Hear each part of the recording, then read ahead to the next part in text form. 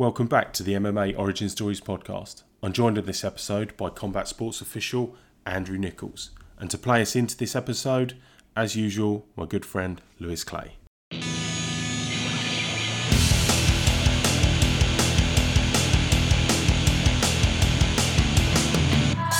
needing a little space to keep me in this human race. The Fiat Dollar Ross Award is preferable to listening to you talk about me, dear, and watch me as I disappear.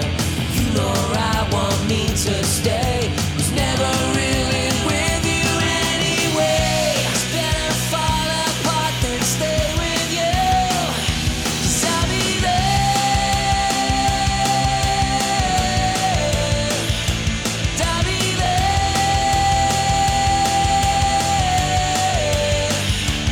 I'll be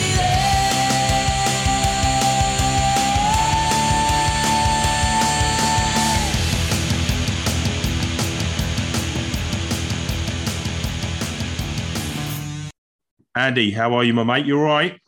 I'm very good, Mike. How are you? Tickety-boo, mate. Tickety-boo. Now the kids are in bed, I'm even better. So it's all I've good. got the kids for the weekend, so I'm even better than that. And if anyone sees Andy out in Reading on the disco dance floor, you know he's out for the whole weekend. So, I think my disco days are done, my friend. So for anybody that doesn't know Andy, combat sports referee, been around the block now for a couple of years, and yeah, we're gonna dive straight into it as we normally do. So Andy, thank you very much. So for you yourself, Andy, obviously by your accent, you may or may not be from the northeast of England itself. So take us back to the good old days when you was hanging around. I dare I say it for anybody that's got the memory like I have or the age, when you was hanging around Biker Grove, Andy. What was it like? No, sorry, bud. Yeah, so take us back, mate. Take us back. Where did it all begin? Yeah, so obviously I'm a 41 now. So back when I was a kid was the 80s, before mobile phones and technology. So I spent most of my younger years out and about on the streets, causing mischief on my BMX with my mates and kicking balls against garages that I wasn't supposed to kick balls against, and generally just getting into trouble, like most young lads do. Let me stop you just quickly, Andy. So this is going to take a lot of people back. I know you've said you're from the 80s before mobile phones. What BMX did you have? Oh, I couldn't tell you, but it was a nice one. All right. I had one of them single discs on the back, so when you skidded it around the corner, all the dust went flying. Right, fair enough. Yeah. I think I remember what you're talking about. Yeah, myself, I was because we was from the rough side of the tracks. I had a rally burner. That's what I had. Oh, nice. I had a rally burner. Yeah. My mates had some mongooses and GTs, but yeah, I was a rally burner boy myself.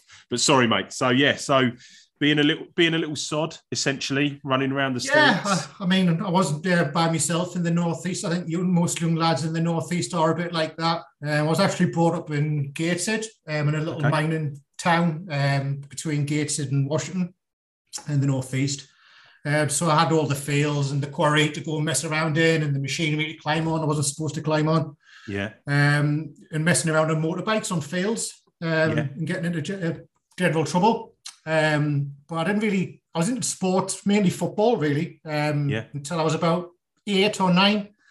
And I used to get shipped off to my grandparents, either my granddad's or my nana's, pretty much every Friday. So my mum and dad could go out on the lash. Yeah. And when I was there, I would get to sit and watch TV and movies and other things I'm not supposed to watch yet. So that's when I really started to watch things like martial arts. The old Chinese movies where they all used to have different techniques, like the crane, the snake, and all that kind of side of stuff. Yeah. And me and my cousins used to replicate it and try and fight each other. We'd both pick a technique. Yeah. And try and have a go at each other and see who wins. Then obviously all the things where you're probably going to find repeated over and over again with other officials that are on. Obviously Jackie Chan movies, Bruce Lee movies, all that kind of side of stuff. the Yeah. Steven Seagals. I used to love the Rocky movies when they were Yeah. out. I used to just love the training montage. If I just watched the last 20, 30 minutes of it when he gets trained up and he goes and fights. Yeah. That was the bit I liked, you know. I'd get through the boring storyline at the first just to get to the training montage at the end, you know. Yeah. And then obviously the martial art movies like your Jean-Claude Van Damme's, Kickboxer, Bloodsport, all that kind of side of stuff. Again, same kind of thing. It was Rocky, but in kickboxing. Yeah. It was the same kind of movie. You didn't have to have any kind of brain cells to watch it, but it was fantastically shot and it was all the moves, all that kind of stuff. It was glamorous, you know, it looked fantastic on the screen. King of the Kickboxer and all of those sort of American Ninja. And you'd have Best all of of the that Best, sort of American Ninja, all of it, all the B movies, I suppose you call them now, the little B movies, they weren't big Hollywood blockbuster movies, but they were always on a either late on a night or a Sunday afternoon on BBC Two or something like that. They'll be on. And then obviously for our sort of generation as well, Andy, because I'm a similar age to you, we had the likes of Power Rangers and that. So on the Friday night, Saturday night, Sunday afternoon, we'd have the B movies, and then the weekday mornings or the Saturday mornings, for anybody who remembers like Saturday morning cartoon club or something like that, you'd have the Power Rangers, Ninja Turtles, and it was very.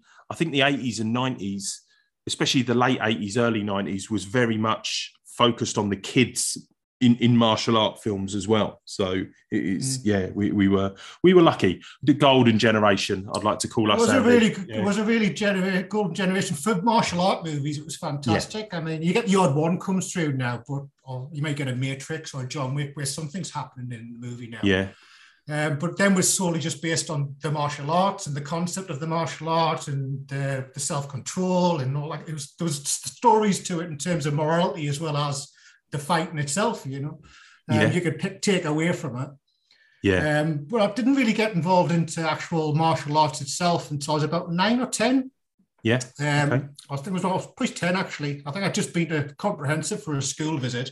I was going from a little local primary school of 30 kids I grew up with since I was 5 in nursery into this large Comprehensive that was kids from all of the different areas, some quite rough and ready. And I thought it'd be a good idea just to learn a bit of self-defense, you know, because I'm going from a rightly tight friendship group into a year group of 200 kids I've never met before. I thought I should really need to know how to defend myself somehow, you know, and play wrestling and pretending I'm a WWF wrestler on the field with my mates under an old mattress isn't exactly the same as defending yourself when you have to do it, you know. So I thought, wonder what I like to do. At the time, my sister was doing karate. I had a couple of my friends were doing a bit of boxing. But for me, it was always kickboxing when I was younger. I think it was the Jean-Claude Van Damme movie when he's doing the splits and he's doing all his moves or between the two chairs. All that kind of stuff. So I thought, I'd love to do that. You know, I was never flexible enough ever in my life ever to do that. I tried a lot to be able to get that flexible to do it. That was the one for me. So I spoke to my dad about it. And I said, look, could you find somewhere for us to do kickboxing? He says, yeah, I'll have a look. And he came, I found you somewhere. He says, you can go on a Tuesday, a Thursday and a Saturday morning. After school and on a Saturday after I finished football. So he booked it in for us. It was a place called Thai Sudo. It was in Bensham in Gayset. Okay. And it was taught by a guy called Rob Arick, who was a 5th dan black belt in kickboxing. Bit of a hard nutter, to be fair, looking back. He was quite rough and ready. But he was a very good teacher, you know. And I started there in the teen club. So I was just a white belt, turned up there. Didn't know what I was doing, could barely kick above my waist height, but I loved the physicality of it because I'd always been so physical and doing other sports and messing around with my mates, all that kind of size stuff.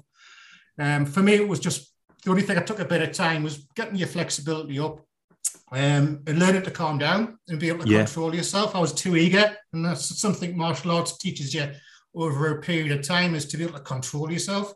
And control the aggression, you know. It's not the Wild West. You can't just go. You got to think about it and plan and set things up. And I really did learn to control myself. It probably got me out of a lot of fights, actually.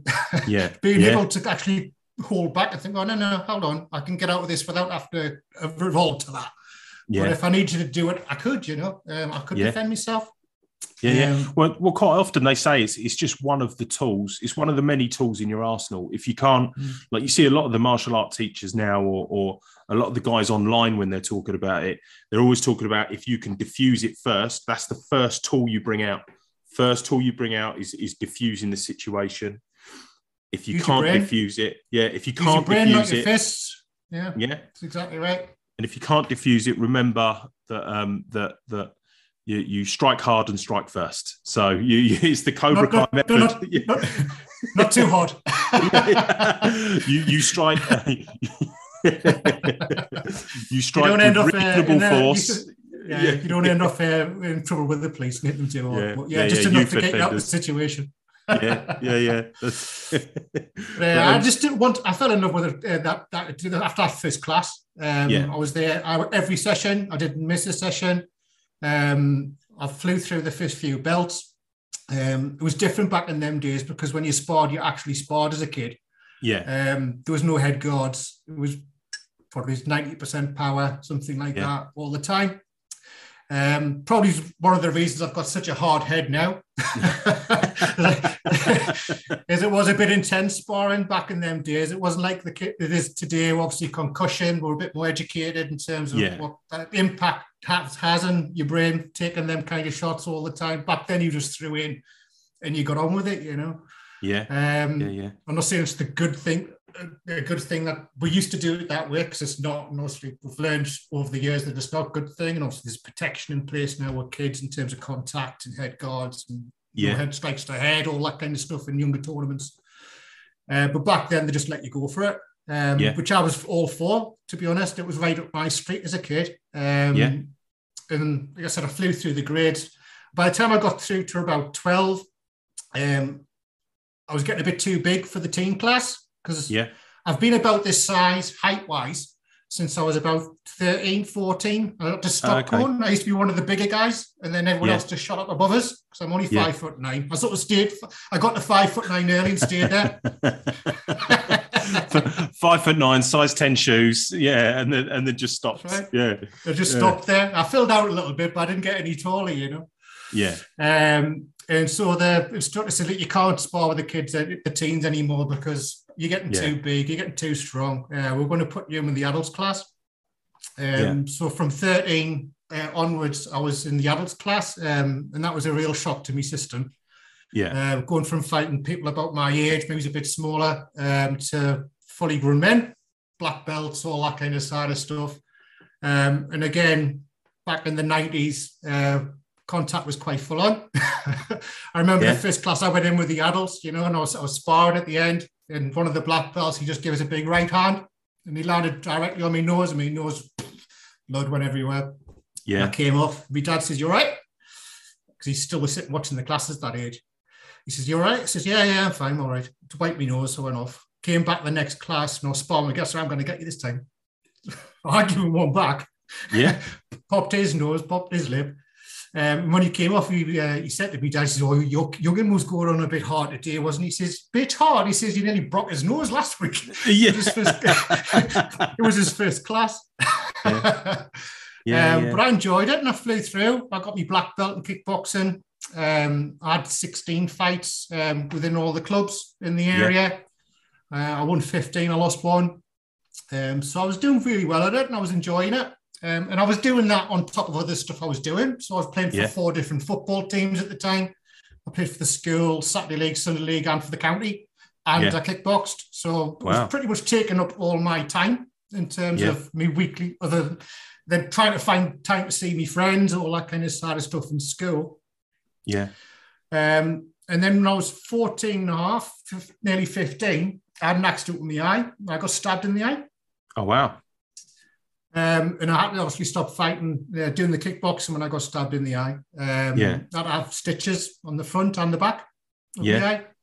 Luckily, it went through the white part of my eye on the bottom, and not the actual coloured part of my eye. So did someone intentionally try to stab you then, or was it just an accident? No, it was just an accident. Me and my mates messing around. My friend was at the park. having a few beers when we met. And my mate accidentally stabbed me in the eye. Yeah. Yeah, that's exactly what happened. Yeah. So he had a kitchen knife. I don't know why he had a kitchen knife, and I grabbed it. And he tried to grab it off. As when I pulled back, he let go of my hand, and it went. And it shot up, and it went. Luckily, I pulled my head back, and it went in the bottom of my eye. I said, luckily, but it still went in my eye. Yeah. But from that point on, obviously, I couldn't get punched in the head. Yeah. At that point, because it was obviously just stitched up. I think it was like for 2 or 3 months, I couldn't even walk other than a walk. I couldn't run or jog or anything like that. So all my sports got put on hold for like a year or two. Yeah. Just because I was letting my eye heal and all that kind of side stuff. And eventually the doctor said I was good enough to go back and do football. So I wasn't allowed to do that because I couldn't head the ball. Yeah. And then when I was about 16, they said I could go back and start doing something. Yeah. As long as it's not too impactful. Then eventually they cleared us that it was fine. I'll be all right with it. But luckily, I was quite lucky. I mean, when I first did it with my eye, they said I had a 90% chance of losing my eye when I did it. Wow. I had the operation. So I clearly had a glass eye. Yeah. So I took the 10%, which I'm very... Focus on that 10%, and I'll focus on that 10%, but I was very fortunate. I got all my vision back, all that kind of stuff. It just took time for it to heal and all that kind of stuff. Then I sort of lost track of martial arts when I got to about 18. Yeah, after I was a young lad, I was just starting to work, all that kind of side of stuff, and I wanted to concentrate on my career. Yeah. And I didn't have time for it, really, so I sort of went away from martial arts for a long time. Obviously, I'd watch it. I'd watch UFCs and all that kind of stuff on the VHS cassettes when they were going around, or boxing when it was on the TV, all that kind of side stuff. But I just concentrated on my career until probably I was in my late 20s. Yeah. And then one day I had the young'un. I had my daughter by that year. I was about 28, and I was in the Metro Centre in Gateshead. And the wife at the time she was out shopping. I thought I'll just take the young'un into Next, and I'll get myself a pair of jeans. So I went to Next and I got a pair of 34-inch waist jeans, and I tried to get them on and I couldn't get them on. I thought, hold on. So I took them off and I got a pair of 36-inch waists. I put them on, still couldn't get them on. I got 38s, I pulled them on, I couldn't get them on. I was like, I went to the woman in the shop. I said, can I get into these? I said, what should I do? She goes, well, if you can't get into them, the only option available for you is a walk down to Primark. Yeah. I did the walk of shame down to Primark and got myself a pair of bigger pants. And I thought at that point, it's because I was spending, I have got a similar job as what you've got. So I'm out on the road all the time. I'm entertaining guests and clients. I take them out for meals. So I was having a curry 2 or 3 nights a week with beers. And then you're eating in garages because you're out all the time. And it just, you don't realize it, but over a period of time, you put a lot of weight on, if you're not doing anything or exercise. And that was it for me. When I had experienced that and I couldn't get in these pair of pants, I thought I'm going to have to do something about this because I'm clearly not healthy. I'm not looking after myself. I used to be really healthy. I looked after myself. Well, especially playing football for 4 teams, kickboxing and everything else. I was really active. I was really active as a kid. So I just started looking around. I started just doing some jogging to start off with, just to get a bit of fitness. So I thought I'd go for a 3-mile run a day. I'll see how far I can get, and I'll put my shorts and stuff on. And I ran to the end of the street, and I was breathing out my arse. And I walked back home. I thought, I'm really out of shape. So over a period of like 2 years, I started going to the gym. I started to get a bit more in shape, lose my weight, get myself a bit more into fitness and looking after myself a bit better. And then I moved back down. I moved down south. My ex-wife's from down south, so we moved back down to Reading. And when I got into Reading, I thought I want to find a gym where I can go and train, just to hit some pads or something like that. Like I used to do the kickboxing because I really enjoyed it. So I looked around on the websites trying to find something locally, and I found an MMA gym in Reading called Gods of War. Which was run by the head coach, Phil Ells, who was a professional MMA fighter. And I just rang him. I said, can I come down and just do some of the pad classes? He says, yeah, by all means, come down, try it out, So I started doing that like 2 or 3 times a week, just going down, hitting the pads, getting some flexibility back. I started doing some hoop kicks. I was like, I'm getting back into this. And then after the class, I just noticed like after the pad class, they were doing other stuff. They were starting to do like the no-gi stuff. They were starting to do wrestling classes. Obviously, because it was an MMA gym. And I never done anything like that before, other than messing around with my mates with the wrestling when I was a kid. It was always kickboxing stand up for me. And I thought, well, that looks quite interesting what they're doing. I said, I wouldn't mind having a go. It's not like I'm going to get hit in the head or anything. I didn't do the grappling bit. You know what I mean? It doesn't look that hard, surely. I can throw that little lad around. Yeah. Famous last words, Andy. Famous last words. Yeah. The first time I rolled with him, he wrapped me in two and made an S out of me and just tied the knot. I was breathing out my arse. I couldn't do anything about it. I felt so helpless. You know what I mean? I was just lying there and he was just doing what he wanted to me. Absolutely just doing what he wanted to me. And I just loved it from that point because it was so technical, you know. It was there was like 4 or 5 different things you just got to do just to get one move on. You know what I mean? It was to me, it felt a lot more technical than the stand-up because the stand-up I was used to. Maybe I was just used to it. But the grappling was so much involved and there were so many different variations of moves and then there were so many counters to moves and there were so many different positions you could be in.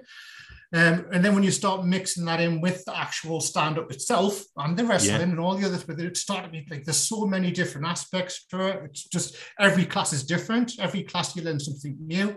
You can go back over things in 2 or 3 years' time and you're still picking up new bits about the techniques. Even it doesn't matter how long you've been doing them. And I really fell in love with it from that point, really. I trained just religiously. In fact, the wife used to tell us off because I was in the gym a bit too much for someone who doesn't really fight or anything. I was just doing it for the fun of it. But I got to the point I was going to the gym at 6 o'clock and I would be training until 9. So I'd just do 3 sessions and then going back home and then go to sleep, go to work, go to the gym, 3 sessions, go back home, go to sleep. And I got in really good shape. I started like looking after myself, eating right. My diet got better because I didn't want to get beat up by the young kids in the gym who've eaten right and they're fighting and all that kind of side of stuff. So not only that, but they can keep eating all that old shit and still be in good nick. Whereas approaching 30 or around 30 years old, you start to lose it. You start to go down the other side where you got to start looking at your diet. So you do, you've got to start looking at it. Yeah, so I got in a pretty good shape, and then I decided I'd do some interclubs. So I did a few interclubs just to try that out to see how I got on. I did quite well in the interclubs, and then the coach says, "Do you want to do like an amateur fight?" I says, "Well, I wouldn't mind trying an amateur fight and test myself." So it was the amateur MMA fighting championships that Mark Goddard used to do up in Wolverhampton Racecourse. Yeah. It was 2012. I think it was 2012. I got matched with a guy up there, one of Mark's lads actually, a guy called James Dixon. Yeah. It's middleweight. Yeah. So it was more or less the weight I was walking around at. It was the same day weigh-in, so it was perfect. I didn't have to lose any weight. I didn't have to do any diet or anything like that. Yeah. I could just turn up on the day and have me fight, then get out. And I love the experience of the day, all that kind of side stuff. The fight didn't go my way. I lost the fight. No, James was an absolute beast. In fact, I bumped into him a few years back at his show, and he's even bigger now because he doesn't fight anymore. So he's not dieting or anything like that. He's 6'3". He's huge. He's a lovely bloke, actually. I was chatting to him for quite a long time at the show, just having a bit of a catch up where he is. But yeah, he was a bit of a beast. He was a light, heavyweight, dropping down to middleweight for the first time. And he had a bit more experience than me. And he was a bit bigger, a bit stronger. But I enjoyed it. I lost fair and square. I can't knock it. He was a good lad, good fighter. I'll take that one on the chin. He was just better than me, you know. But I enjoyed it. I mean, we had 2 black eyes. And other than that, I was fine, you know. Just 2 black eyes, Mum. That's all it was. Yeah. So it was. I got a couple of black eyes. It wasn't too bad. But the experience of the day and all that kind of stuff, it was fantastic, you know. Well run. We got looked after well. Then I went away from that and I ended up having some problems with my right shoulder when I was training. I rolled stupidly. I got it yanked when I was training in the gym one day and it felt fine. And I just left it for a while and rehabbed it. But every time I was lifting my shoulder high, it was hurting. So I went and got it checked out. And the doctor came back and told us I had to have an operation on it. Yeah. So I had to have an operation on my shoulder. And I got knocked out. I walked back up and I looked at the side and the doctor's standing over us. And then I goes, "Is it all right?" And the doctor was standing at the side of the bed. He went, "No." Yeah. It wasn't all right. which is never a good sign. If you're ever in hospital and you wake up, the doctor's sitting next to you shaking his head, tutting at you. Yeah. But my labrum was ripped off my shoulder from 12 o'clock till 9. It was only hanging on by a tiny bit, so you had to put 8 pins in there and pin my shoulder back in. So I had to spend about 9 months rehabbing it. I couldn't move it. I had to get all my movement back and strengthening it, all that kind of stuff. So I had to have about 9 months off training altogether. But I was itching to get back, and I was doing little bits in the garage, just trying to keep myself in shape, reasonable shape. So I went back. I wasn't starting from the start, if you like. And then I went back and started training. I'd only been back training 5 or 6 weeks, and the coach came over and said, "Oh, well, there's another show on KO 11, which is David Lee's show in Watford." He says, "One of the lads had to pull out, welterweight." I says, "Right." I said, "Well, how long's the fight away?" He says, "Oh, it's about 5 weeks." I says, "All right." He says, "How much do you weigh now?" I was, "Oh, about 89 kilos."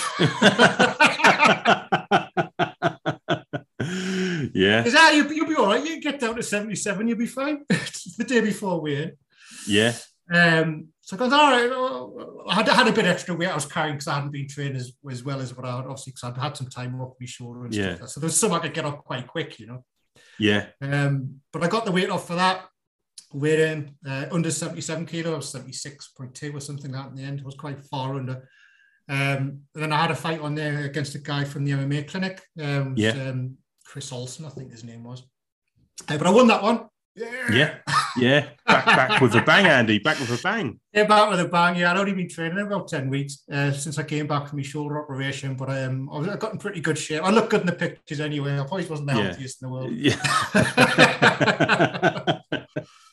And that was like November time. And then I had a bit of time off before Christmas, so I came back and started going to the gym. But then when I came back after the gym, I think it was my coach's wife had posted, shared something Mark Goddard had shared on the line about his MMA training course for referees and judges, and recommended someone do it. And I wasn't doing anything in the January. I thought, well, if I'm going to have another fight, I would like to know a little bit more about the rules, because I'm fighting. I should really know what the hell the rules are. All of them. And I thought it'd be good to meet Mark and see him. And obviously, he's UFC, he's on the TV all the time, all that kind of stuff. So I thought it'd be a good experience, if anything, just to meet Mark and hear some stories and stuff like that, you know. So I booked myself in to do that. And it was in Houston, the Angel in London, the MMA clinic. So I went down there and I got there a bit early, because I like to be places early, especially if I'm getting the train, because you never know how long it's going to take you to get places. And I got there a bit early. I was sitting in the reception, and then a guy sat down next to us. He was coming to do the course as well.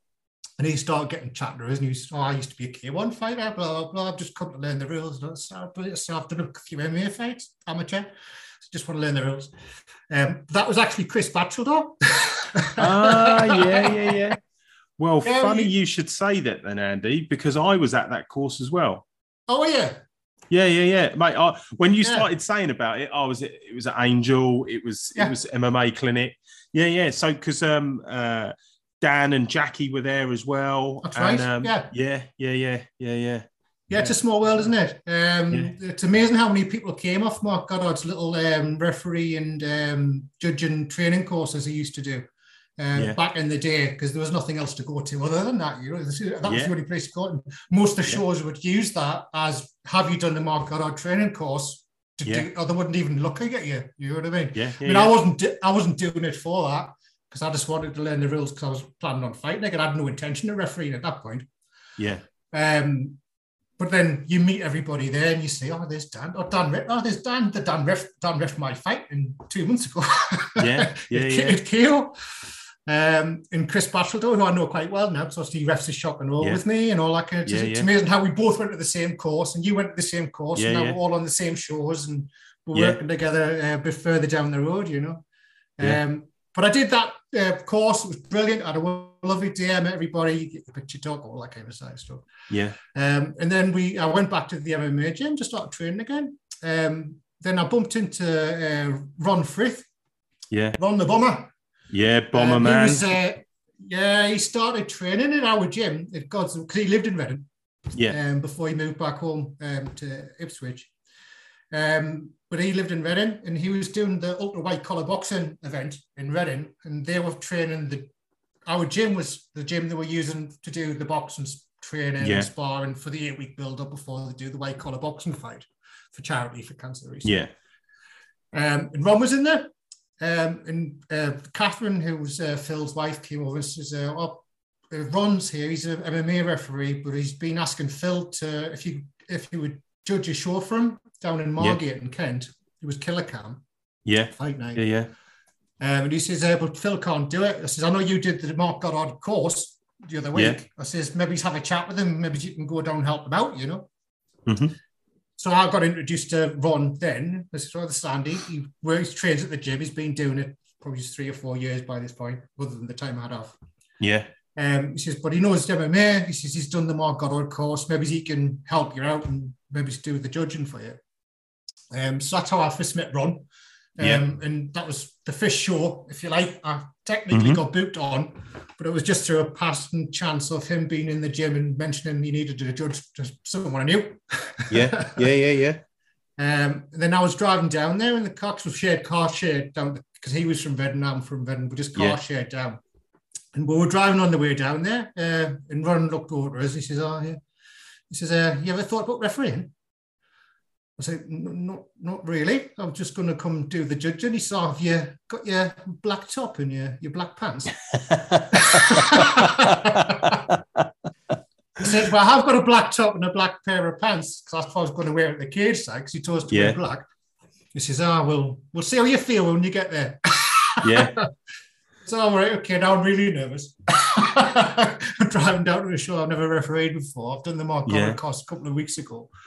And we got down there, and we sort of took turns. So he did all the main event card and all that kind of side of stuff, because obviously he was an experienced referee. More experienced than I was.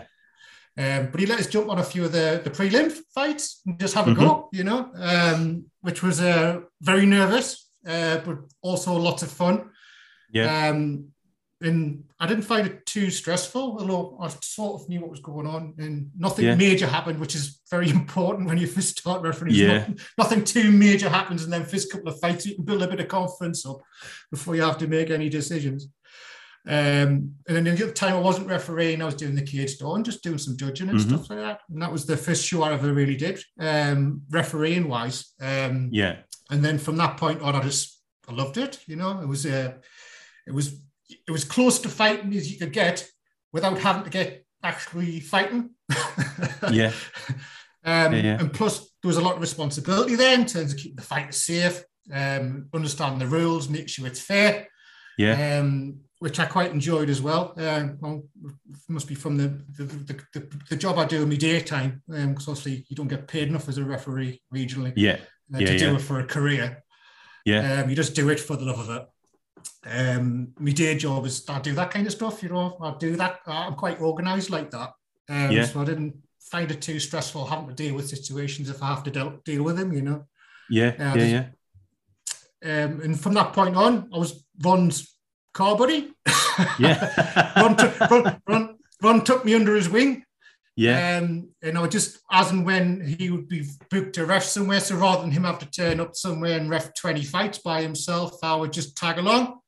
I think then first probably 2 years of refereeing, I was Ron's second referee. I was quite happily Ron's second referee. He's a brilliant car ride.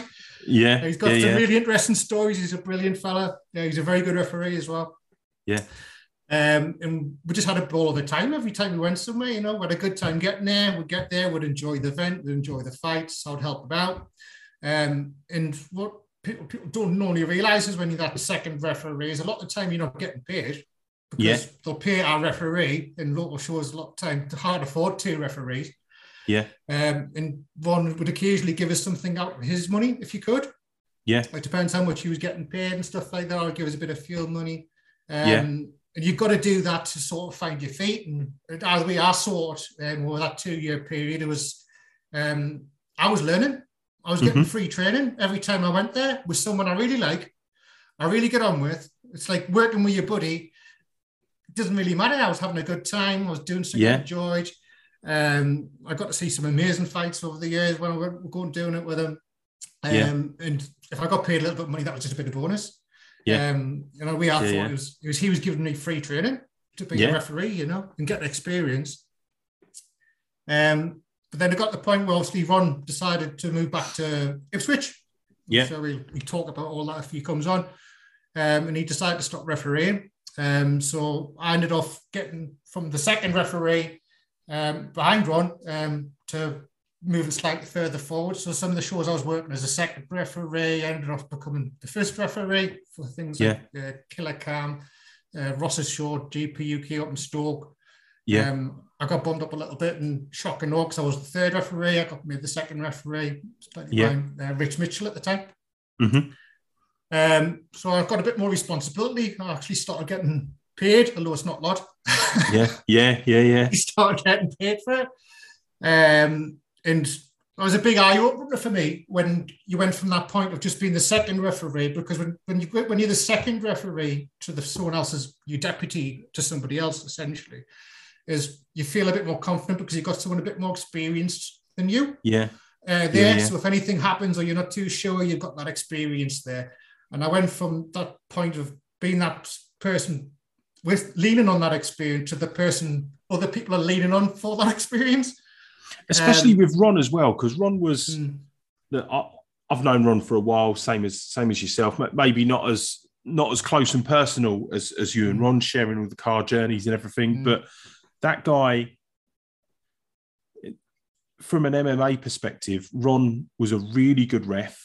Yeah. A really nice bloke, such a fair person as well, that he would give almost anybody the time of day. And he's, even now, I speak to Ron on a semi-regular basis. He still does every once in a while. He'll do the odd show, and he's a brilliant guy. I fucking love Ron. I love Ron to pieces. I can't say anything higher about him. Great guy, and it's a shame. It's a shame someone like him, the situation that he ended up being in with everything outside of MMA, outside of work, that he couldn't have carried on, because he was a great ref. Ron was a brilliant ref. Really good ref. And he had a lot of time for him because he was a really genuine person. Outside of the refereeing and all the other side of stuff, because he's brilliant at all that anyway. I was gutted when he moved away, because obviously he was local. It's nice to have someone like that local to you in terms of a friendship and all that kind of side of stuff. I do miss him not being at some of the shows that he used to come to. Still to this day, I mean, he'll tell you himself, I've pestered him loads of times over the years. So, you not fancy coming back? You not fancy coming back? But obviously he's got commitments that he's obviously dealing, that he's got. He's still takes ages to drive his tractor anywhere now as well, doesn't it? No, he's a farm boy out there again. But he's even up to couple of years ago, I'd worked on a few shows with him, and he's brilliant. I love Ron. I remember the first time I met Ron I was friends with him on Facebook. So this is going back. God, I'm gonna have to delve into the archives here. This was going back to 2013. I think was the first show I remember working with Ron. So 2013, 2013. I was friends with him on Facebook, but he was on Facebook, as Bomber. He wasn't Ron, right. He was Bomber.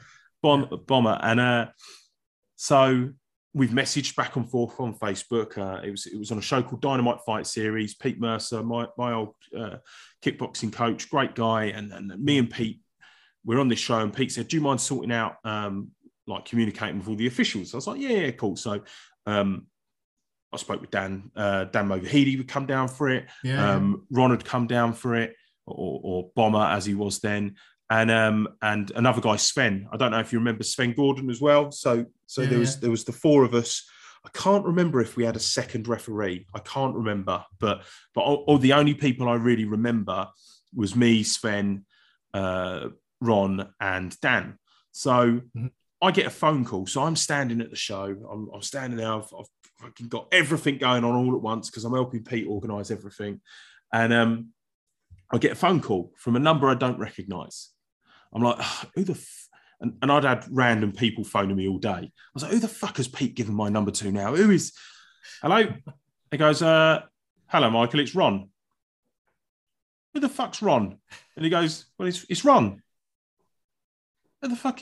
Who's Ron? As you can tell me you're Ron all you want, but who's Ron? And he goes, it's Ron. I'm one of the judges. I said, there is no judge called Ron. What are you going on about? And he goes, oh, sorry, he's Bomber. Oh, you're right, Bomber. How you doing, mate? Yeah, I just didn't know his name. I didn't know. Yeah.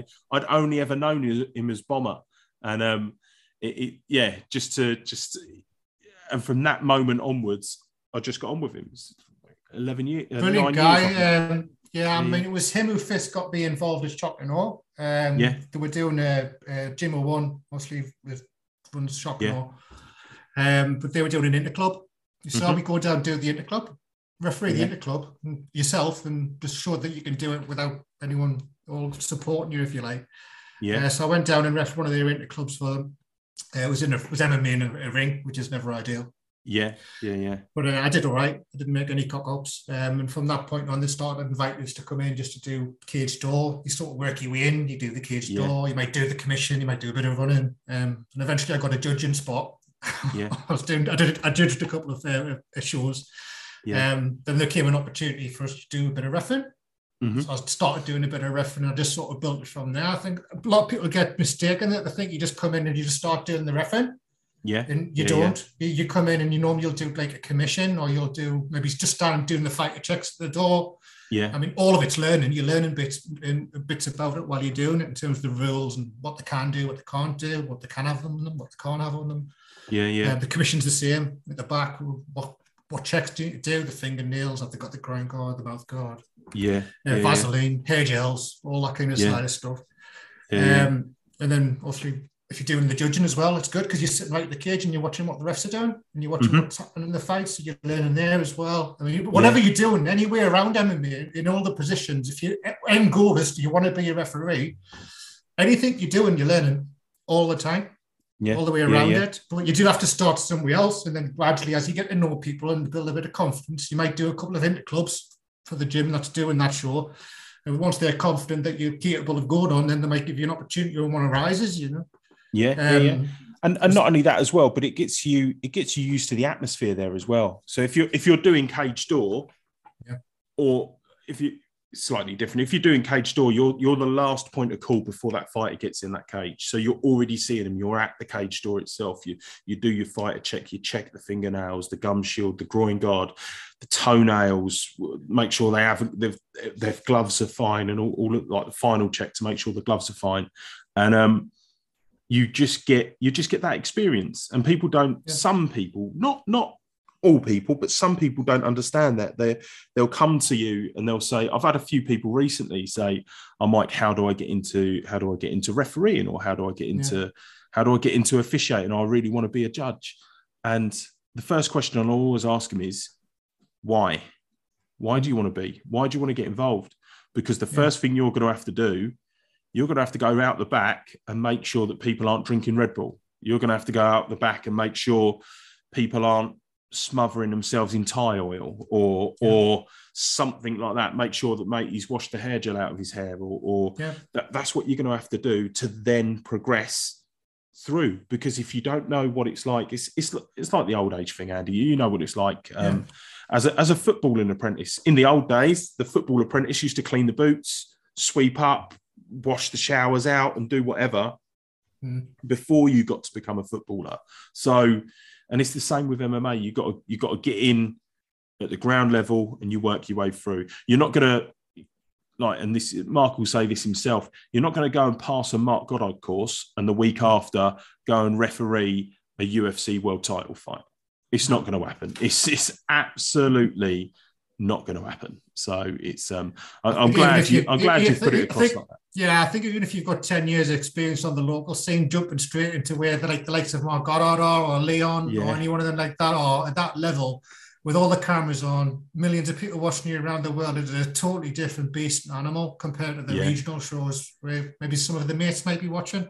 It's a big difference, you know. I mean, I'd even say that now. I mean, I've been doing it for 8 years now. Yeah, and it would be a huge jump for me to go from like a regional show to try and go up and do what them guys are doing up there. It's such a big jump. It is a big jump, and there's steps you've got to go Yeah. to get there, and it takes time. And some people will never do it. I mean, I'm fully aware of that. I've been doing this 8 years now, and sometimes it feels like you're not really getting anywhere. You're just sort of doing what you're doing. Yeah. But every time you go to a show, you're doing a bit different. Every show you go to is slightly different hiccups, different problems. You go away, you speak with the promoter, you try and get it fixed. Yeah. You're always learning something, you know. And it's the continuous improvement as well, isn't it? And learning from your peers. I mean, you had obviously Ron was a big a big guy in your life as far as refereeing was concerned. But you've already touched on it. You also worked with Rich Mitchell, and Rich, look where that guy is.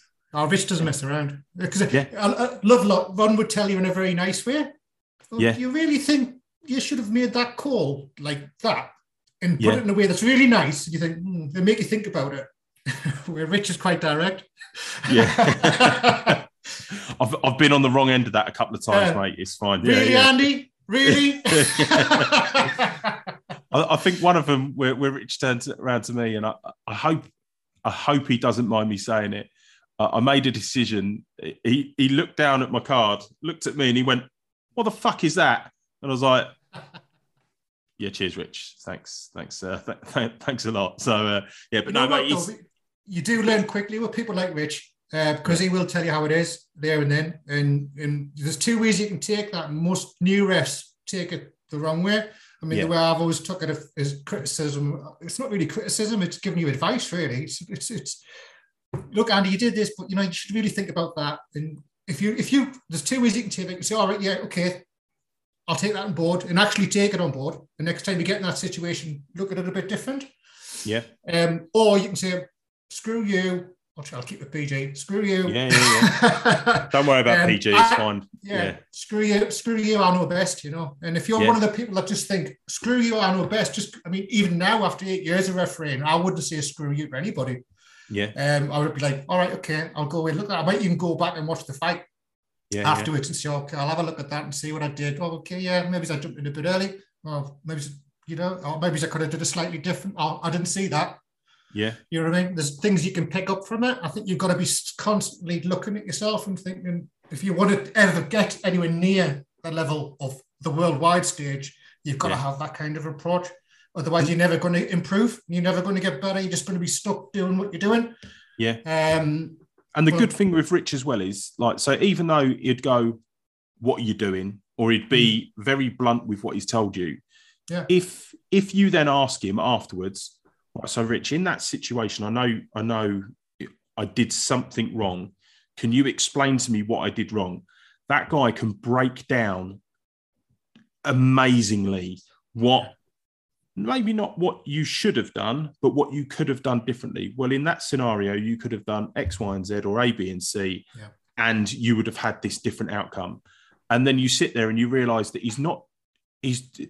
it's his demeanour, it's the way that he says it is very direct.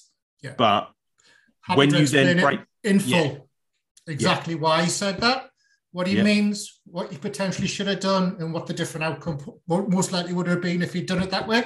Yeah. And that's gold dust. If you're trying to learn to be a referee, or you want to try and make it to the next level, that's the kind of advice you need from senior guys who have been there, done it, seen it, and know it inside out. Exactly. You can't really buy that kind of advice. So if anyone does ever try and give you advice who's a bit more experienced referee than you, always take it. Yeah. Even if you don't agree with it, take it, listen to it, go here, review it, then make a decision. And if potentially it is something you could improve, then improve it. And that's the only way of getting better. Yeah, definitely. I mean, I've been looking to work with quite a lot of good referees. Obviously, never with Mark or Leon or anyone like from the UFC, but obviously Rich Mitchell. David Swan was an amazing referee. Dave Swan was brilliant. Yeah. Brilliant. Absolutely fantastic referee. He was so calm, and he knew as soon as something happened, he knew exactly how it had happened, what he's going to do. He was so cool, calculated in terms of how he would do it. Yeah. All right, this has happened. I'm going to do this, that, and that.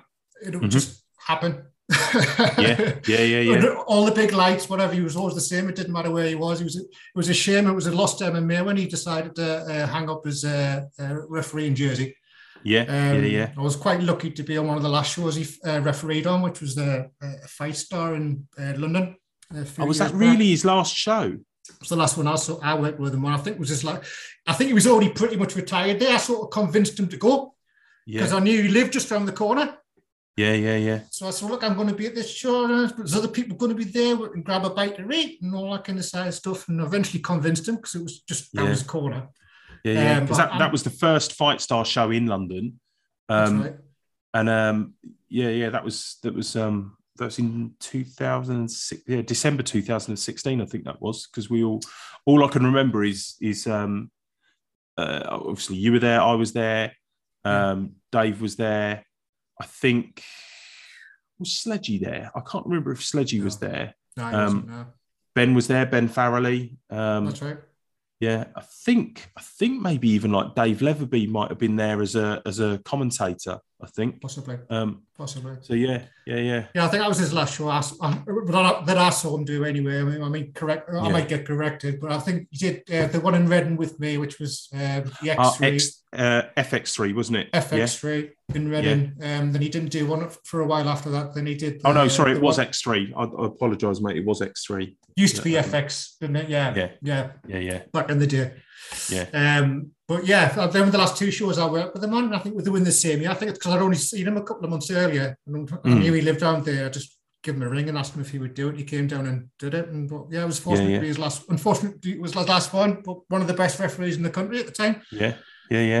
Then obviously Dan Mulvaney. Yes. Ron obviously introduced us to Dan and Sam.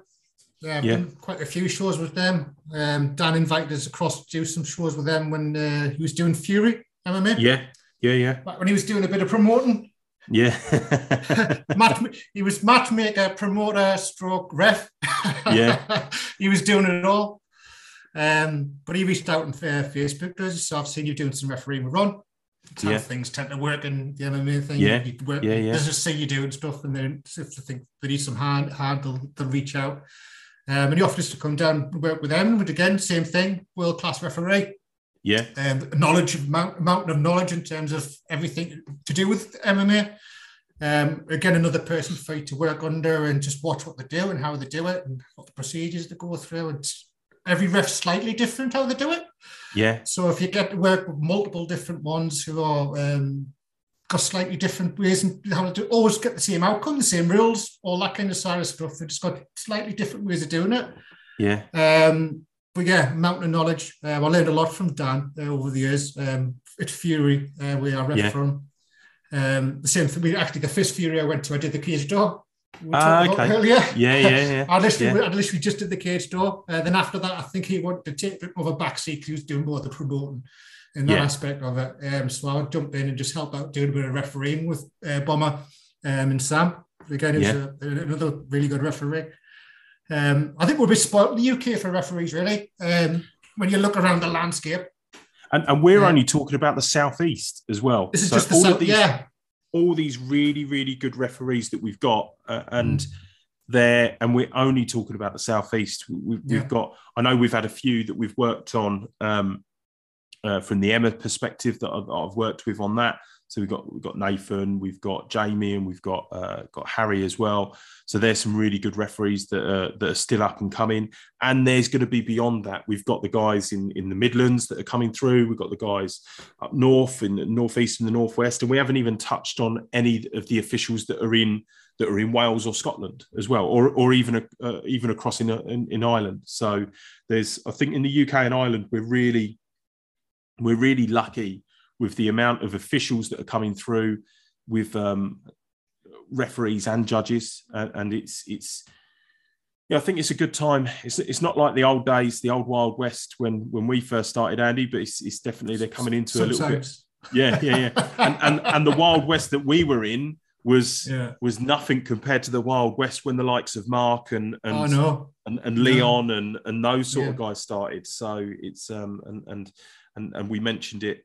We mentioned it before we started recording. The likes of Big John and people like that. Those guys paved the way for us moving forward and into where we are now.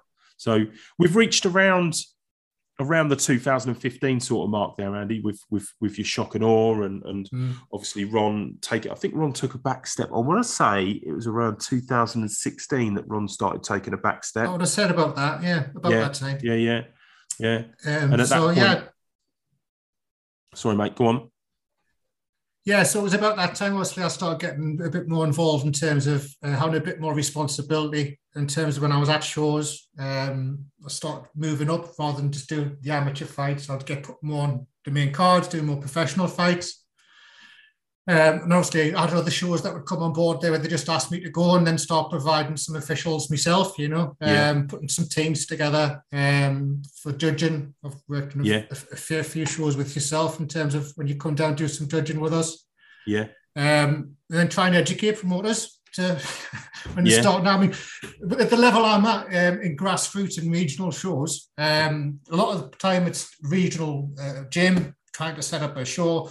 They're trying to have a foundation for get their fighters out so they can fight and get some experience to build up to get onto the bigger, larger shows like your Shock and Awe, the bigger regional shows, then eventually onto Cage Warriors and move through, But a lot of them have never done it before. They've got no experience and all that kind of stuff. So it's trying to educate them, and not just in terms of the rules and the fighter safety and everything that's going on in the cage and everything else that needs to go on.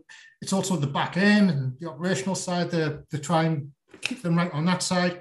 Yeah. But again, it takes time to get through to them, to try and get them to do what they need to do to get up to the kind of standard they need to be at for it to be a really good regional show that fighters will want to go to. So if anybody was to start up today, Andy, and they were to ask your advice on what they should do to get to that minimum base level, what would you really say to them as a promoter to really get them up to the base level of where they need to be? Is there any sort of advice you need to say to them? Yeah, I mean, obviously they need the right fighter safety to be in this. You need experienced referees, 2 referees, not 1 referee doing 24 fights by themselves. Jesus Christ, we've been in that scenario before. Yeah, I've been in it a few times. Yeah, experienced judges, so the decision's going right. The right fight area. In terms of the regulations, should really have the fight area surrounded by some sort of barrier, so fans and drunk fans on all over officials and coaches. Yeah. Obviously, at the back end, in terms of the commission, they should have a commission. If they haven't got a commission, they should ask the referees, because the referees, like us, we all know each other. We all know people who can come and do it, who are experienced and know what they're doing. Yeah. And have a baseline of standards. I mean, I know you've been working with Emma in terms of obviously the regulatory side of things, which is fantastic. Obviously, I was initially involved with the UK MMF. Disbanded. It's replaced with Emma now. Less said about that, the better. I don't get into the political side, Andy, so let's not get into them. But obviously, Emma's here now, and obviously, it's got the right people in there, like Mark and all that, Leon, Bitch, yourself, Dan, and everybody. So it's done really well. But it's all about fighter safety, and then the main thing is fighter safety. Is it going to be safe for the fight? The right medics. There should be a doctor there from the General Medical Council. But experienced fight medics as well, not just a medic with the St. John ambulance badge. Someone that's actually worked a fight show before, knows what they're doing. I mean, I've been to shows sometimes where the medics have been there and one of them can't even stand up. I remember they've got arthritis in the knees, you can barely get off the bloody stool. I remember a show where, so luckily enough, it was a killer cam. Me and you was working on, I think it might have been the first one. Darren Stewart annihilated. Was it Carl Kingslow, wasn't it? Carl Kingslow, it was the main event, wasn't it? And all I remember seeing is the doctor got up and started coming into the cage. One of the medics got up and started coming into the cage, and then the third medic, it must have been, they got up, tripped on their way into the cage, stood there, and then went, "Oh my God, there's so much blood." And the other 2 have looked up and just shooed them back out the cage again. Just go outside. And that's, I remember that. If you watch that video back, just as he's getting up, as he throws the knee, as the knee connects, he's just became off grounded. It was by a couple of inches. It was Yeah. just legal. And if you watch the video of that while I'm coming around to the side, you'll see when he hits the knee, you'll see my head go off to the left. Yeah. That was me watching his gum shield come out of his mouth and fly off the side of the cage and into the crowd. It was a spectacular knockout. He was out. He was out for about 10 minutes. He wasn't Copus Mentis for a while. No, and all I remember there was some young kids, and they were laughing and pointing and trying to take pictures of Carl, like unconscious. And as I've turned around to try and say to him, give it a rest, there was some people in jean jackets that have the sleeves cut off, Andy, with patches on the back of them. May or may not ride motorcycles in their spare time, and he gave them a damn good telling to about, this isn't fun, this isn't funny. You stop taking the mickey out of him for getting knocked out. And those kids soon realised that, it's there for entertainment, but it's real life. It's that Carl still had to get up. He still had to provide for his family. And it was a vicious knockout. It was perfectly legal. It was a legal move. It was all perfectly fine within the fight. But it was a vicious knockout. Definitely. He wasn't right for a while. It took him a while to even get to his feet, come round. The medics did do a good job when they were in there. Yeah, and that's it. The two that were in there were brilliant. But it was that third one, you could tell that, and that's the thing maybe for promoters to take away from it is, you may have a doctor, you may have a paramedic, but the other people that are there as well, you've got to have people that are experienced in this field. And we work quite a lot with Michaela at Fight Medics, and the people that she chooses, and there are, I'm going to give it the spiel of, there are plenty of other Fight Medics available out there that you can choose from, but Michaela's team at Fight Medics, amazing. Absolutely. Every single time I see that Fight Medics t-shirt on somebody that's there, I know she's vetted them. She's made sure they're the right people. Yeah. And they're going to be good as gold. They're absolutely going to be. I never, every time I turn up and one of her team are there, I always know we've got no worries with these guys. They know what they're doing. And that's, and that would be the same as other people. There'll be referees that people walk in and they go, oh, thank God that person's refereeing my fight. Thank God. Like to say, Andy, that they look at me and go, oh, thank God that guy is judging my fight, or whatever it may be. Sometimes this can be the deciding factor for people. Michelle and her team, like I said, these are the Fight Medics out there. I've worked with some really good ones up in the north when I've been working up in Stoke and stuff like that with Ross Point and Shaw. There's some other medical teams around that are really good. But obviously in the London area, she's obviously working for a lot of large promotions for a reason. Because they are professional. They know what they're doing. They're in there quick. They've got kit to get the fighters out the cage if they need to get them out the cage. Yeah. They're in good hands when she's there. I know you've got to have a doctor there. 9 times out of 10, the doctor that's there might be a GP from the local surgery. Yeah. And that's fine. He's a member of the medical board. No problem. As long as you've got decent medics there as well, you're all good, most of the doctors aren't much help.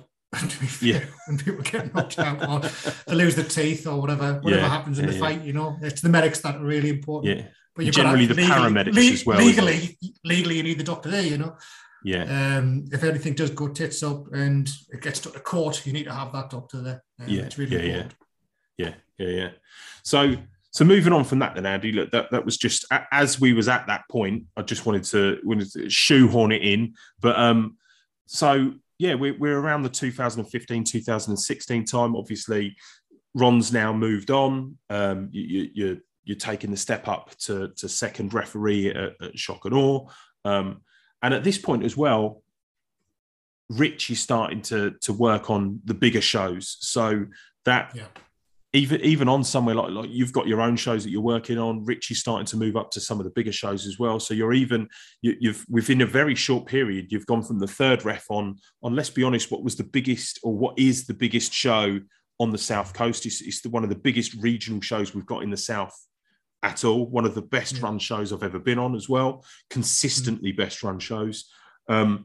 And soon you're taking that step up to senior official as well on the show. And it's a very short period between Ron moving on, Rich it was within a 2 or 3 shows, something like that. It was within about a year, 18 months. Yeah, it was within 2 or 3 shows. I mean, shocked to know at the time we're doing 3 or 4 shows a year at that point. Yeah. Something like that. So it was within 2 or 3 shows. Obviously, Richard got offers from UFC and doing other things. Obviously, it happens. People move up the ladder.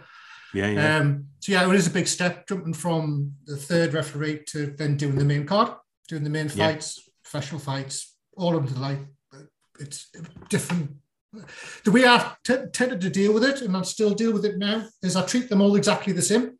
It doesn't matter if it's the last fight of the card or it's the first fight of the card. They all get treated exactly the same because the rules do change slightly for the amateurs, obviously, because there's some things they can't do.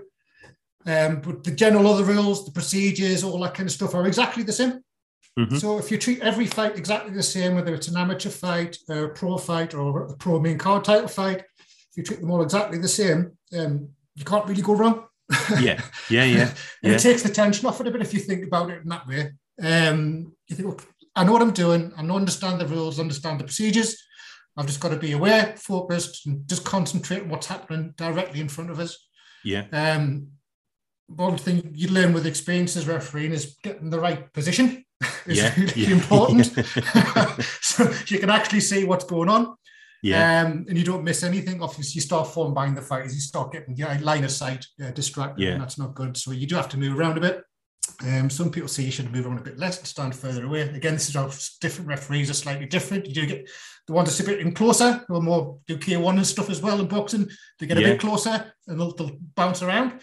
And then you get the more MMA referees who will be a bit more near the cage side. Just make sure you've got the good angles so they can see what's going on. You can see groin shots depending on which stance they're in.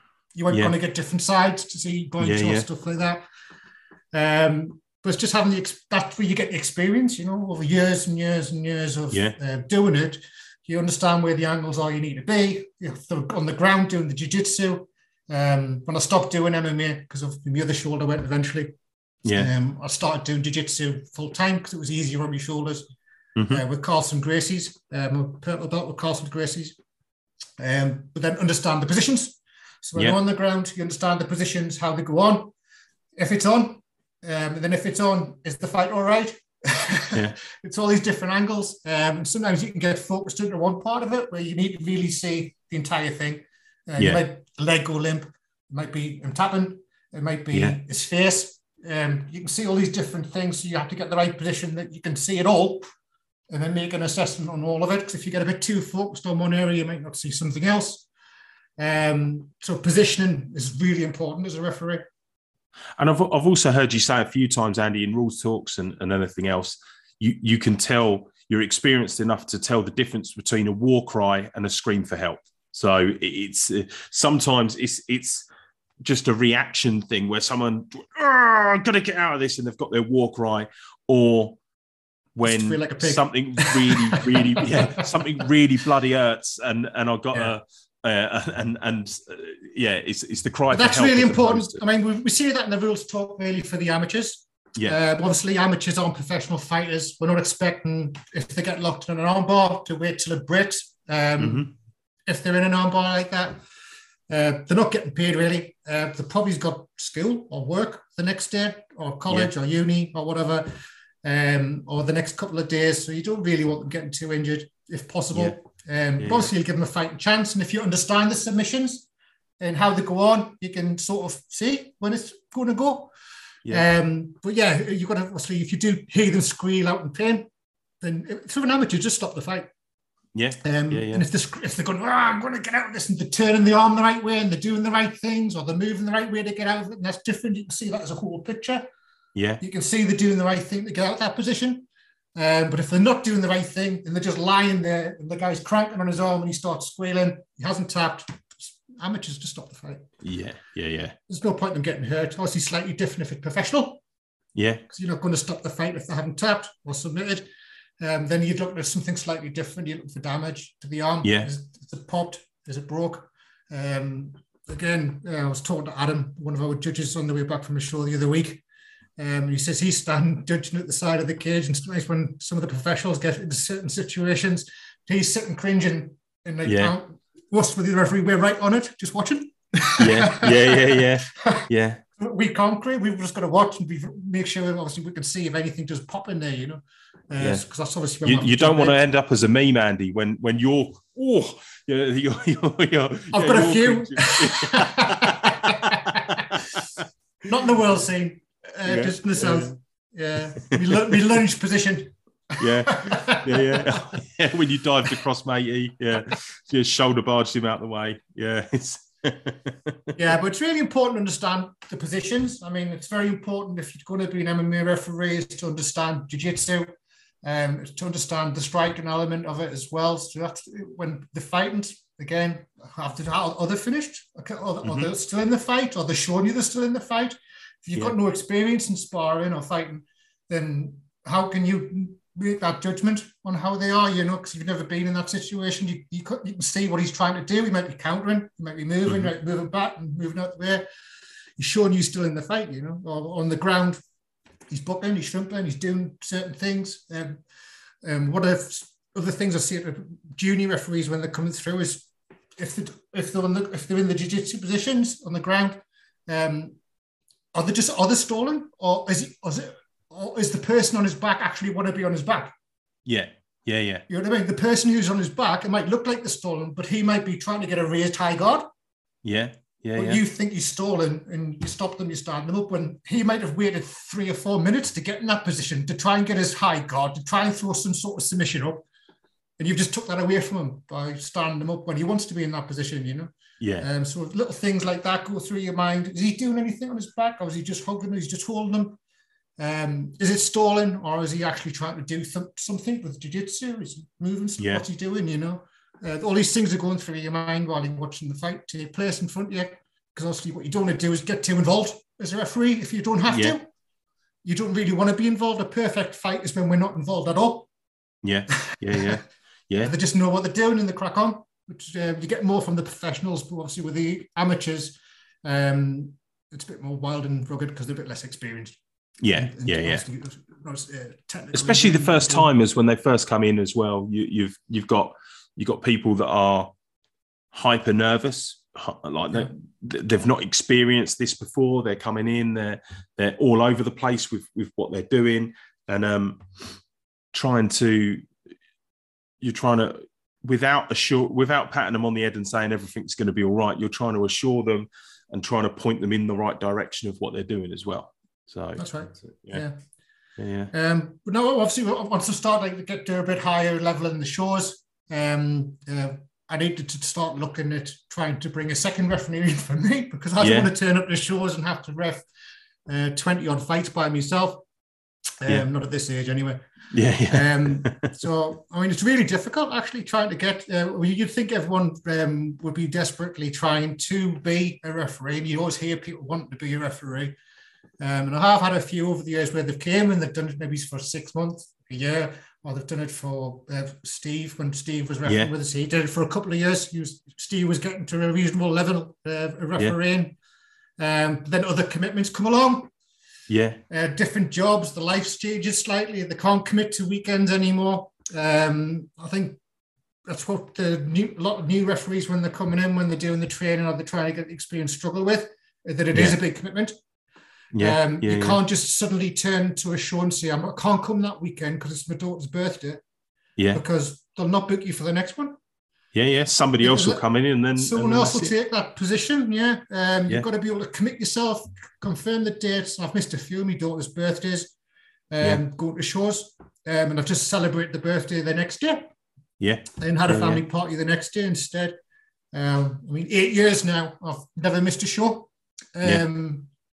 Some shows I've been really ill. Some shows you might have wanted to miss as well, but I might have wanted to miss. Yeah, exactly right. But you obviously don't want to let the fighters down. You don't want to let the promoter down.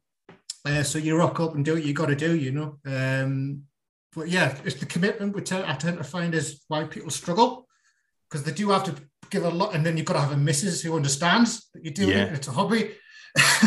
Yeah, You're not getting paid a lot of money, but you've got to commit them weekends to doing it.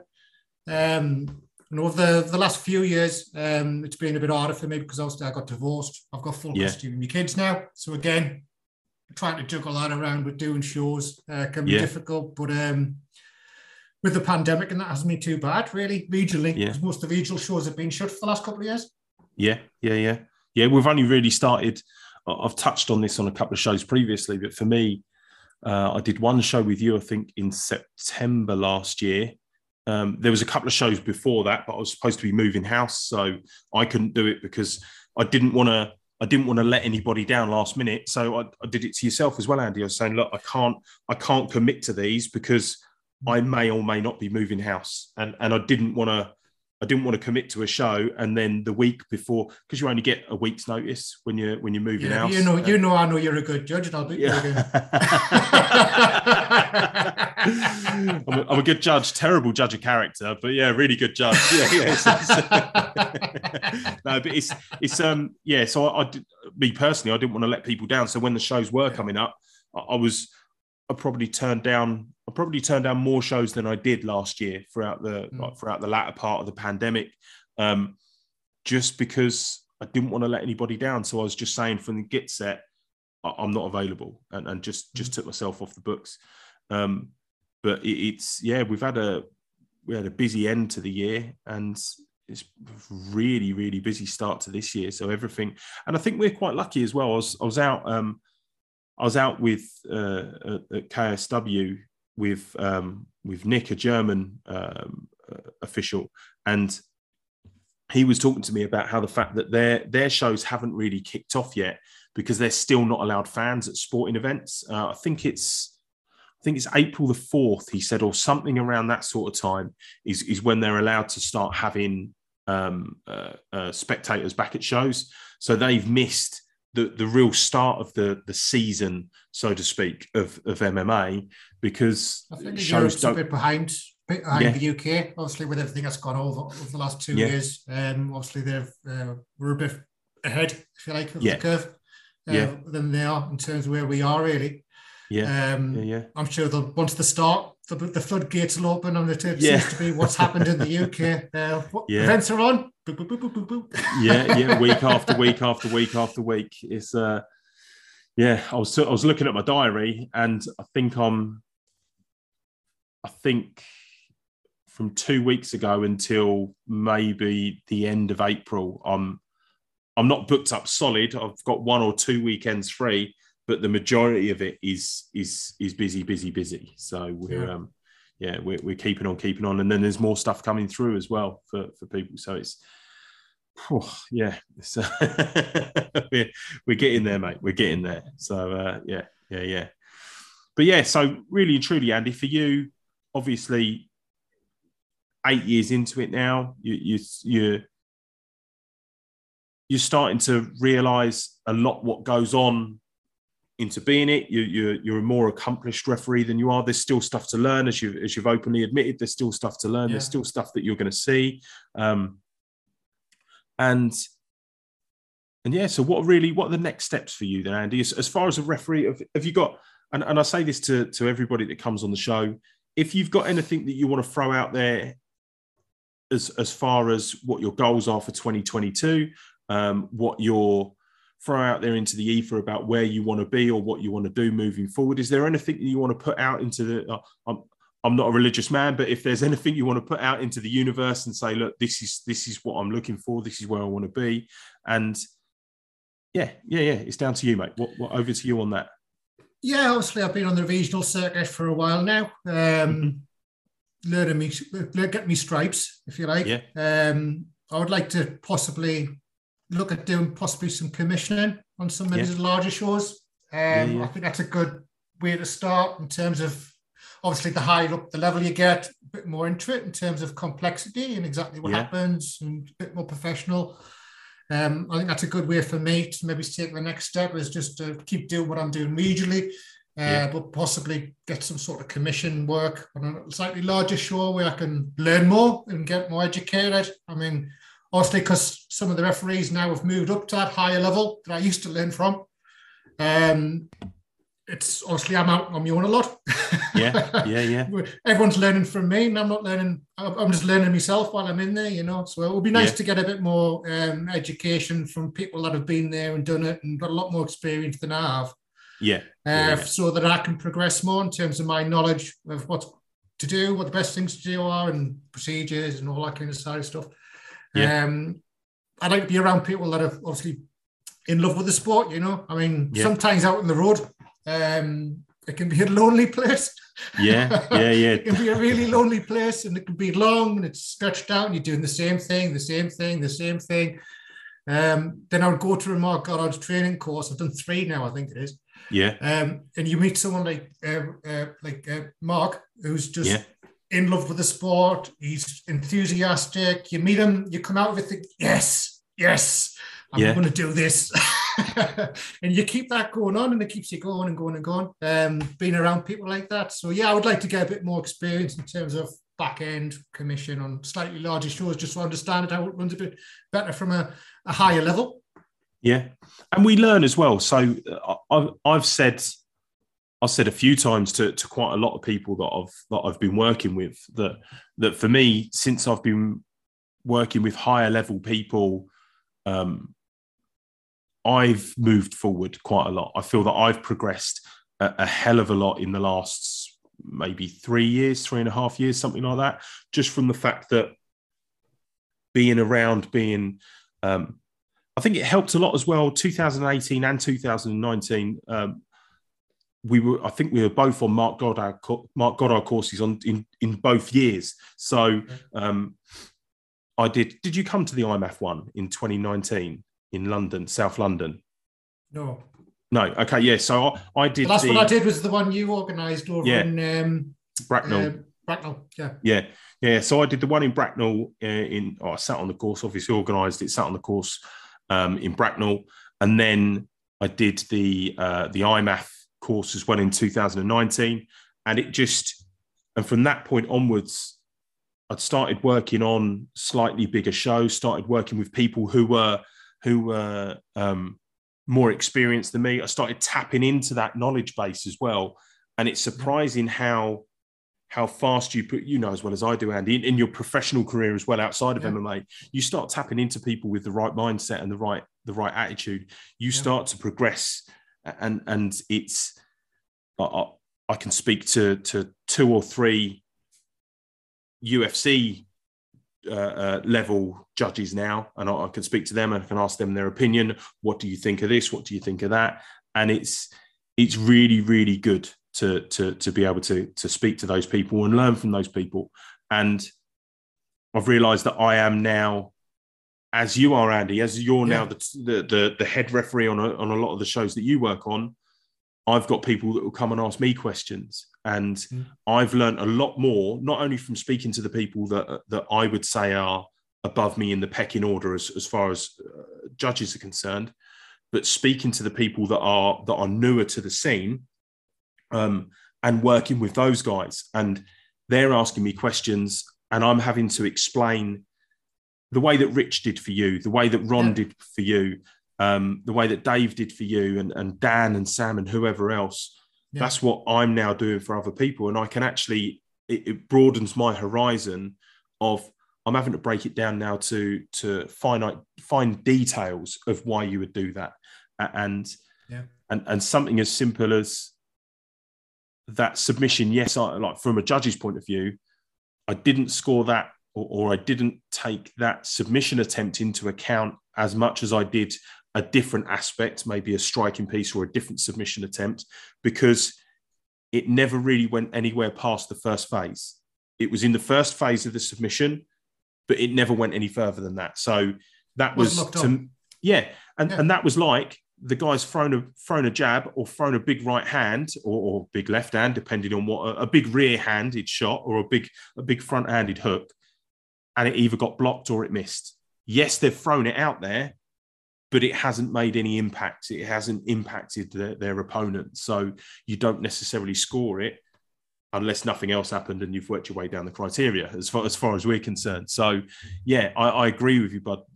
Moving getting to where you are and moving on to the next level and starting to work with people who you can learn from again is definitely where you need to, where if that's where you're setting your sights, bud, that's yeah. Without a doubt. Brilliant. Yeah, I mean, I was fortunate when I was third referee in a lot of these shows to work the likes of Dan and Rich and David Swan and Ron and all these others. And it's amazing how much you learn and you enjoy learning because they're nice to be around as well, you know. Yeah. And it means when you are doing the regional circuit, you've got something to look forward to as well with like-minded people to interact with who are sort of slightly above you, but you can interact with them, you know. Whereas with the people you're teaching might not know what you're talking about, or I won't have the same understanding of the rules as you, but I'm doing the same thing. I'm passing it down to them. I'm trying to make them enthused about coming to shows and getting involved.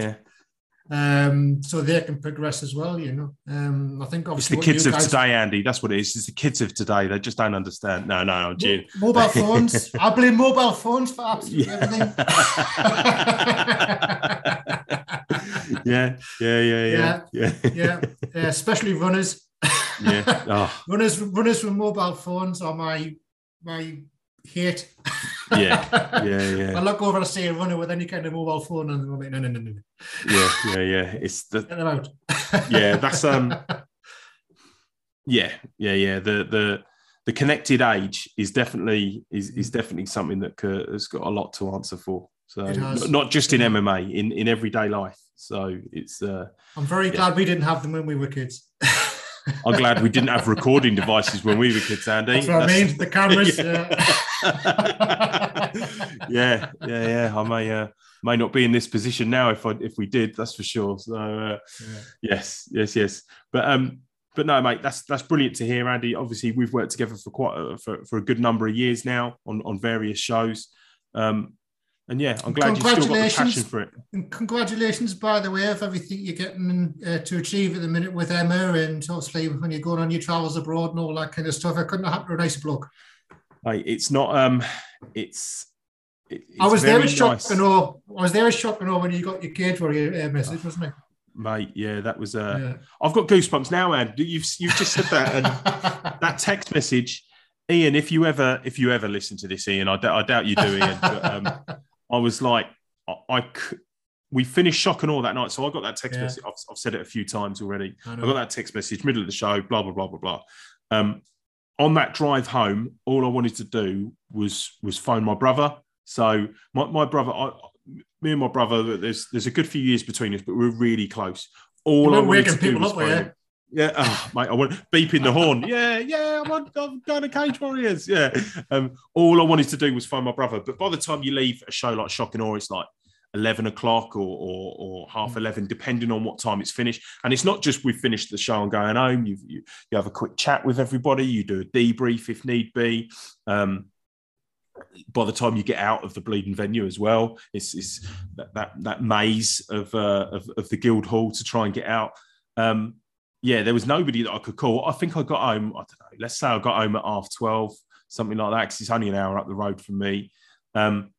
Waking the wife up to tell her, and babe, I've got onto Cage Warriors. And she goes, what the fuck's Cage Warriors? And why have you woke me up?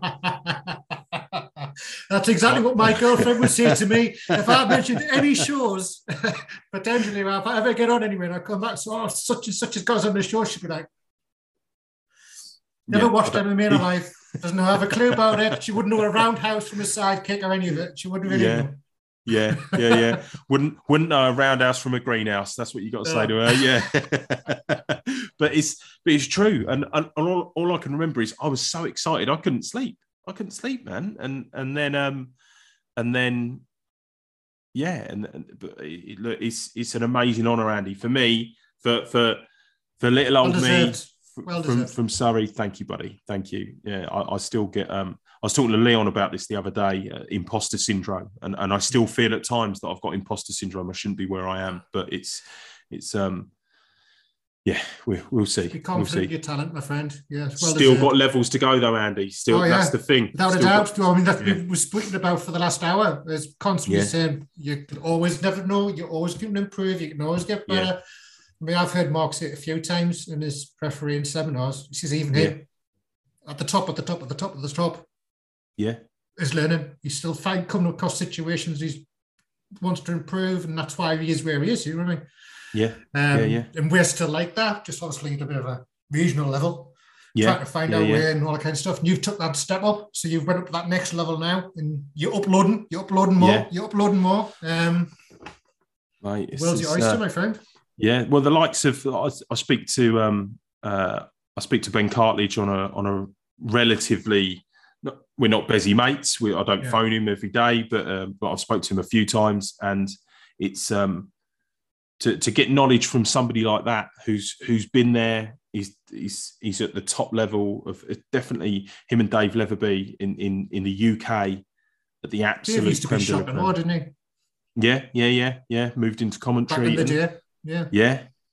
And it's being able to tap into people like that is amazing. It's really, really good. And it's really humbling as well, because speaking to those people and Clemens Werner as well, when I was out in Abu Dhabi, speaking to him, what a guy. The guy just analyzes MMA as it's going through, and being able to speak to him and realizing as well, for me, Andy, realizing I'm on the same wavelength as him in a lot of situations, on the same wavelength. We're both seeing the same things. That's what helped me really get my confidence up as far as that I am making the right decisions. So yeah, it's brilliant. It's brilliant. But Andy, I'm gonna love you and leave you for now, my mate. But is there anybody you want to thank? Is there anybody, if you want to give out your socials or anything like that? It's your platform now. Well, I'm on Facebook on Andy Nichols MMA. If you want to follow my Facebook page, I'm on the same tag for Instagram. If you want to follow us on there.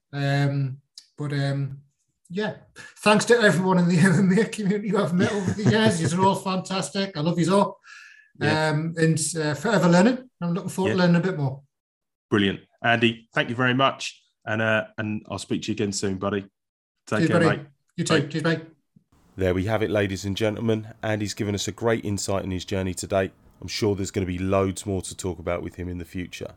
Next time, I'm going to be joined by a former UFC fighter, current head coach at Team Crossface MMA, and the man to bring the mother's milk choke to the UK MMA scene, David Lee.